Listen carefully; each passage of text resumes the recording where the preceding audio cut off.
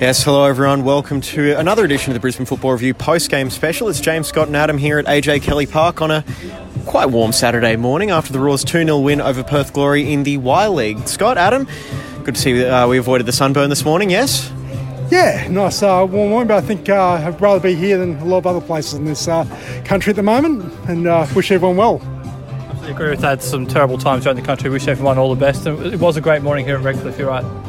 Yeah, so 2-0 win for the Roar. Got off to a good early start through Dylan Wenzel-Halls with an early goal.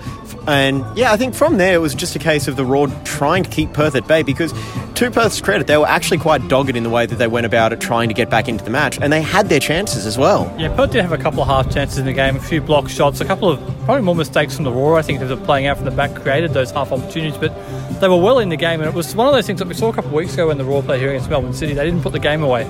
And we were talking about it here when we were watching it. The Roar have got to get that second goal to put this game away, because it looked like Perth might nick something on the counter-attack, which could have ended the Roar's Y-League chances of the season. So the second goal was absolutely essential for the Roar. Yeah, I think it was more sort of just playing the conditions. Like, obviously got to the best possible start with Dylan Wenzel-Halls scoring after a great ball from Keegan Jelicic. But other than that, yeah, more about game management. I think they weren't going to try to overextend themselves. Give credit to Perth. They really sort of fought on well, but without sort of much end product as far as threatening the scoreboard anyway. And just keeping that focus on the Roar as well, they did get that second goal in the end on the hour mark. They did, yeah. Oscar Woods sort of pretty much tapping in after some good work down the right wing, and that pretty much put the game beyond doubt, 2-0 with half an hour to go. Yeah, Perth had made, I think, 2 of their 3 subs at that point, and they were clearly fatiguing in the heat here. They were warming up in the shade, so they were obviously worried about the heat, and they did wilter by the end of the game. There's no doubt about that. Yeah, it was very tough conditions, and let's hear from what the Roar coach Chris Crossman had to say. Yeah. All right, Chris, 2-0 win over Perth. Pretty happy with that? Yeah, happy with the result. I think today coming in, more after the performance, more so the result. I think, as I said the last couple of weeks, it helps with the experience being dropped back in. But we don't want to fully rely on that, because it's not always going to be there, and there's going to be opportunities for other players, as it has been.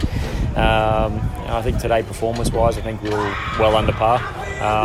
Win was great, but performance-wise, there's still a hell of a lot to work on, I think.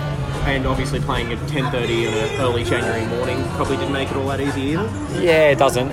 But fantastic surface. The facility's been really, really good to us. Penn Power's been fantastic hosting us this year, and hopefully we can continue that relationship moving forward. But I think our players need to be better at managing the game and treasuring possession. I mean, if you're chasing a ball in this weather, I think it's going to be very difficult. But yeah, we made things quite difficult for ourselves today. So. You mentioned a couple of young players getting opportunities in these games. Cooper McCormick started today, Braden Dillon and Brendan Bryce off came on. Is that something we're going to see in future weeks, you think? Yeah, I think it is. I've mentioned to the players at the start of pre-season, if players are performing and they're dedicated and committed to our program, then they'll get opportunities. And Ben's a fantastic example of that, but not just Ben. I think Merzer over the last couple of weeks, he's been with us 3 years now, and potentially could have not seen an opportunity here, and it was good that the timing came, and he's done exceptional with his opportunities there. So I think that gives our younger boys encouragement, and hopefully other boys within our team now can grasp that and continue to present when the opportunities come. And with the progression of Mercer getting some first team action as well, and having Robbie Fowler and Tony Grant here today, is that something you can use as a motivation for the rest of the squad, saying you do have a good chance to make that next step? I'd like to think that the youth league's and Robbie's presence or the boss's presence and Tony's presence shouldn't be a sole motivator for these boys, because if we do travel away and they're not there, I hope that they're still motivated to play and do well. I mean, every time you pull on a jersey for this football club, you need to give 110%, whether it's here or away, or whether the boss and Tony are watching or not. So it's a motivator, yes, but I'd like to think that's not their sole motivator for performing. You mentioned travelling away. You got Adelaide away in your final game of the season.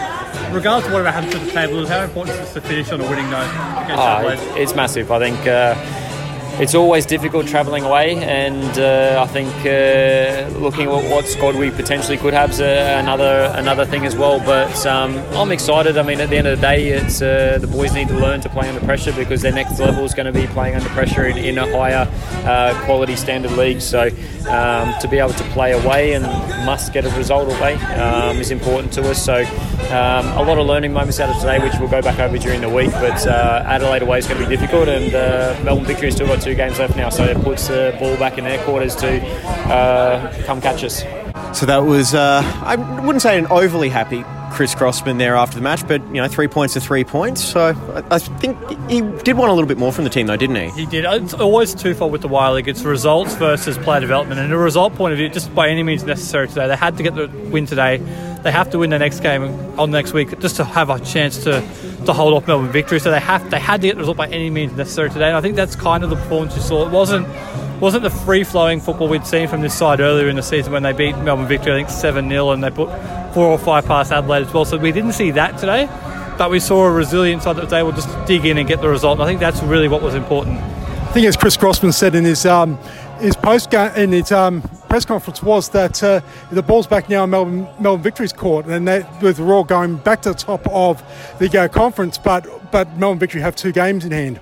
Definitely. All right, well, there's a lot to play for still in the Y League. The Roar's next game is Sunday, January 12th in Adelaide, so I have to keep track of that through all of our social channels, and we've got a lot more to talk about on Wednesday's regularly scheduled podcast, including transfer rumours, A-League, W-League, Y-League, a whole lot more. Thank you, Scott. Thank you, Adam. Thanks, James. Yep, thank you, James. Adam, stay safe, everyone out there in the southern states. We're thinking of you. Yes, definitely. Thoughts are with you, and enjoy the week, enjoy the football if you can, and we'll talk to you Wednesday.